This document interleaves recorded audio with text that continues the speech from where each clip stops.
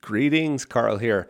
I want to talk a little bit about an experiment I'm doing around work. And I'm thinking of it as how much work in how little time. And it might help just to give some context. This is my understanding of the productivity research. And I'm obviously going to leave stuff out and simplify because that's what I do, right? Here's the kind of big cornerstone beliefs that I have as I've read the productivity research. Number one, most of what we do doesn't matter. So that's just old Pareto, right? Only 20% of our activity produce 80% of the results. The question is, can we get clear about that? So most of what we do does not matter. What that leads me to believe is that most of especially when it comes to knowledge work, I don't know about other work. I don't know much about it. I just know knowledge work. I don't believe you can do it the way you would do other types of work because your brain just cannot do it that way. It needs breaks. So most of what we do doesn't matter. Figuring out what are the parts that matter and don't matter, that's a whole nother discussion, but most of what we do doesn't matter. So that's Pareto, right? Number two, getting into flow is hard and switching costs a lot. So switching costs is just this sort of cognitive residue that's left from the prior activity. It seems, at least from what I've read, to take about 15 minutes to kind of clear that out, like to get into flow. So if you're trying to do deep work, Cal Newport's phrase, if you're trying to do deep work, it can take, and again, obviously this is context dependent and probably even varies from person to person, but we're just going to go with about 15 minutes to get into it. So if I'm trying to write something, if I'm working on a book or whatever, and I sit down to write, it takes me about 15 minutes to really get dialed in. Okay. Now, here's the problem with switching costs. The folks at Rescue Time sent me a stat once that the average knowledge worker that uses their tool, which is like a lot of people, right? The average knowledge worker checks email every 17 minutes. Think about that for a second. If you're checking email every 17 minutes, you never get any work done. You have like 2 minutes, 2 minutes to get work done. So switching costs are real. Multitasking is a joke. And it takes about 15 minutes, right? So let me go to number 3. Deep work is important. I love Cal Newport's book and Greg McKeown's book, Essentialism. I think they really go together, right? I'm interested in doing deep work. Turns out deep work is cognitively demanding. And beware of switching costs, which we've already covered. Cognitively demanding. So this gets me to number 4, 90 minutes, the 90-minute block.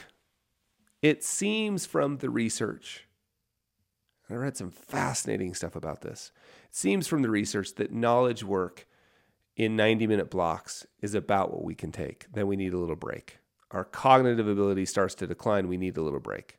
90 minutes. So that's the underpinning of what I want to talk about, and that's the schedule I've built. I'm going to test this out. I've tested other schedules. This is going to take a little bit of time to test, but I'm testing it this week because I just happen to have a week that allows me to. And I probably have 2 weeks a month that I can do this right now, and then slowly over time we may transition to this more. So here's what I'm trying to do. And if you want to see a screenshot of this, I shared a screenshot of it on Twitter a couple of days ago, at Behavior Gap on Twitter. So I am trying to do 8 90-minute blocks in a week. So the question I have is, could I do as much work? Could I do the same amount of work, if not more, in 8 90-minute blocks a week?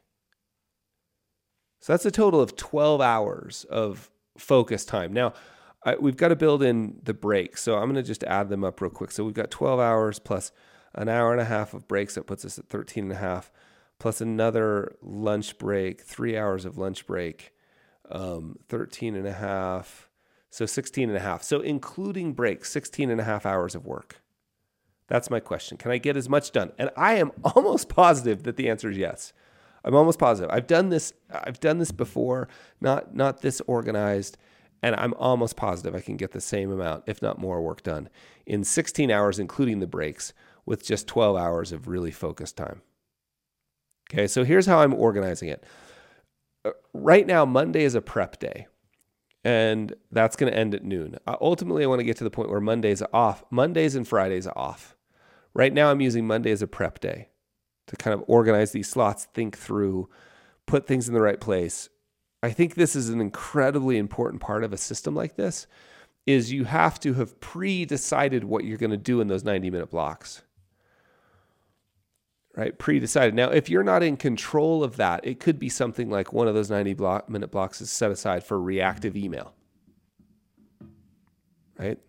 There's a bunch of other stuff we need to talk about in future episodes, but the question becomes, one of the questions, back to the foundation number one, that most of the work we do doesn't matter, is really, really digging deep on and asking yourself radical questions, extreme questions, like, do I really have to reply to email every day? And that sounds ludicrous when you first ask it. And then you start paying attention. You're like, well, maybe not. What if I replied to email every other day? What if I only replied to email Tuesday, Wednesdays, and Thursdays? And what if I only set aside 90 minutes for that activity? Tuesday, Wednesday, Thursday, that's it.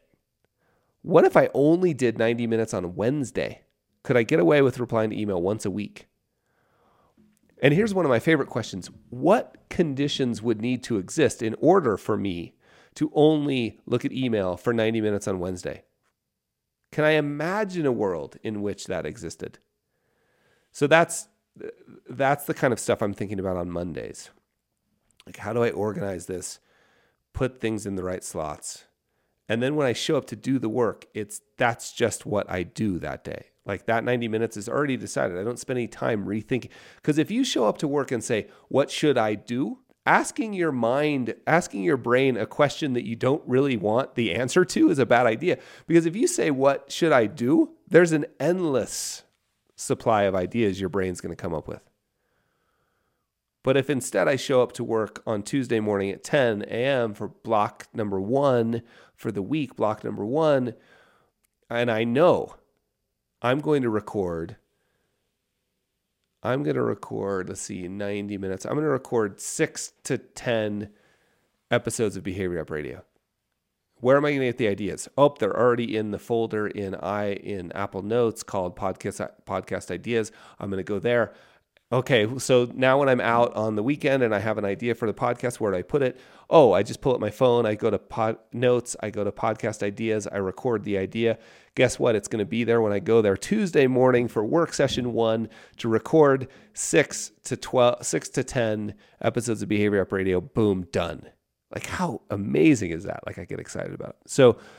So Monday is for that kind of prep, and really I'm limiting it to noon. So I'm recording this on a Monday, and it's 11:15.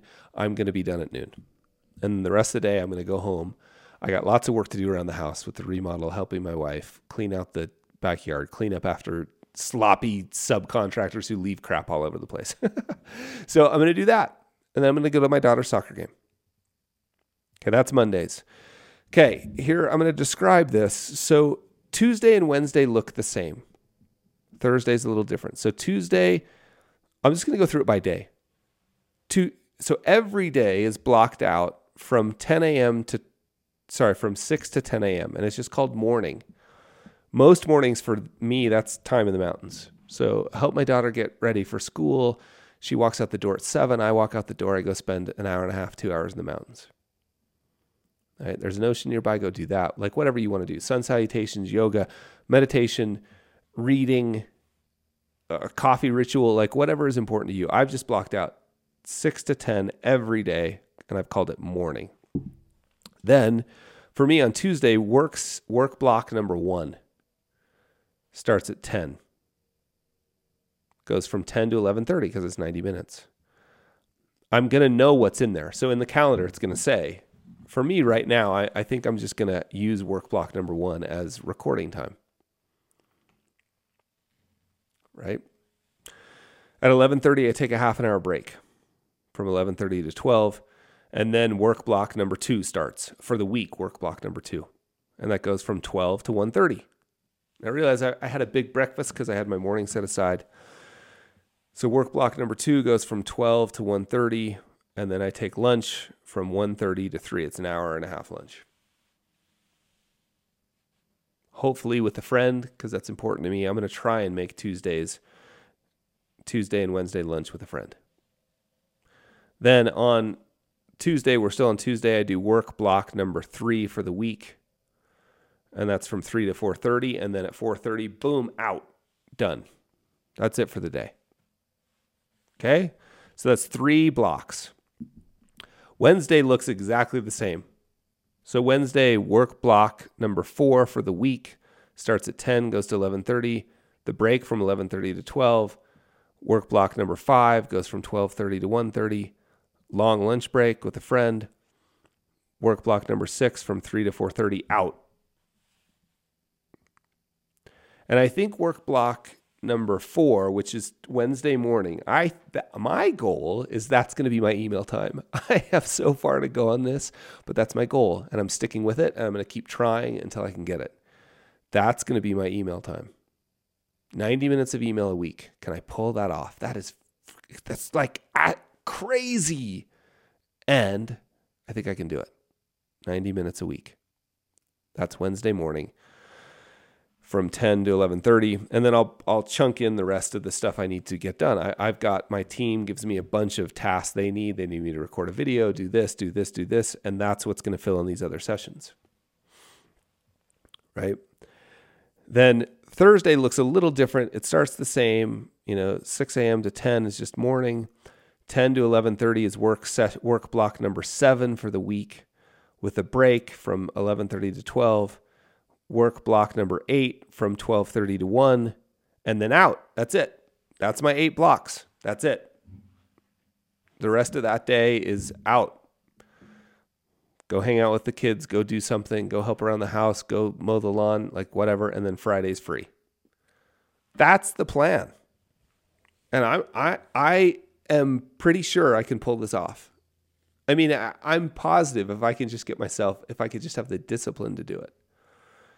That's the plan. Now, okay, Carl, what are you going to do about podcasts? Well, I think we're going to make once a week. What we do now is we have 1 week a month called the public week. And on the public week, those blocks, same blocks, those blocks will be open for podcasts. Right? We'll schedule podcasts there. Did you know you could do that? Like if people ask you to be a guest on their podcast, you can decide I do those once a week. Now, I gave myself permission to do that because James Clear does it like once a year or once a quarter. He sets aside a week. And when I asked him to be a guest on my membership call, and he said, I'd love to. You can check, I think his assistant's name is Lindsay. You can check with Lindsay. I just do that once a quarter. She'll let you know the next time. I was like, whoa, you can do that? Yes. Right? What about meetings with people that I really, really want to meet with that don't fit in those blocks? Okay, make an adjustment. Like it's a model. It's not going to be perfect, but I want to be as close to perfect as I can. So that's what I'm testing this week. And I'll let you know how the results go. My question to you, and I have these notes in. Actually, you know what? I'm going to ask these questions tomorrow. But they're radical questions about time. So those of you who have the ability, even that, it's such a place to hide. Oh, I can't do that. I'm not in control of my schedule. Well, is that true? Sometimes it is going to be true. Well, if it's true now, what could happen over the next 90 days to make it a little less true? And are you sure it's true? Like I have a friend who pulled this off in a corporate environment. I don't know how. She played a lot of chess. She thought very carefully. She was very strategic. And turns out she was super productive. And a bunch of productivity allows you to do a bunch of things, right? Productivity and output can buy you permission. Okay, my friends. Talk to you soon. Bye. Greetings. It's Carl again. I hope you enjoyed that. And if you enjoyed that, you would love being a subscriber. So go to behaviorgapradio.com and sign up, and I'll see you there.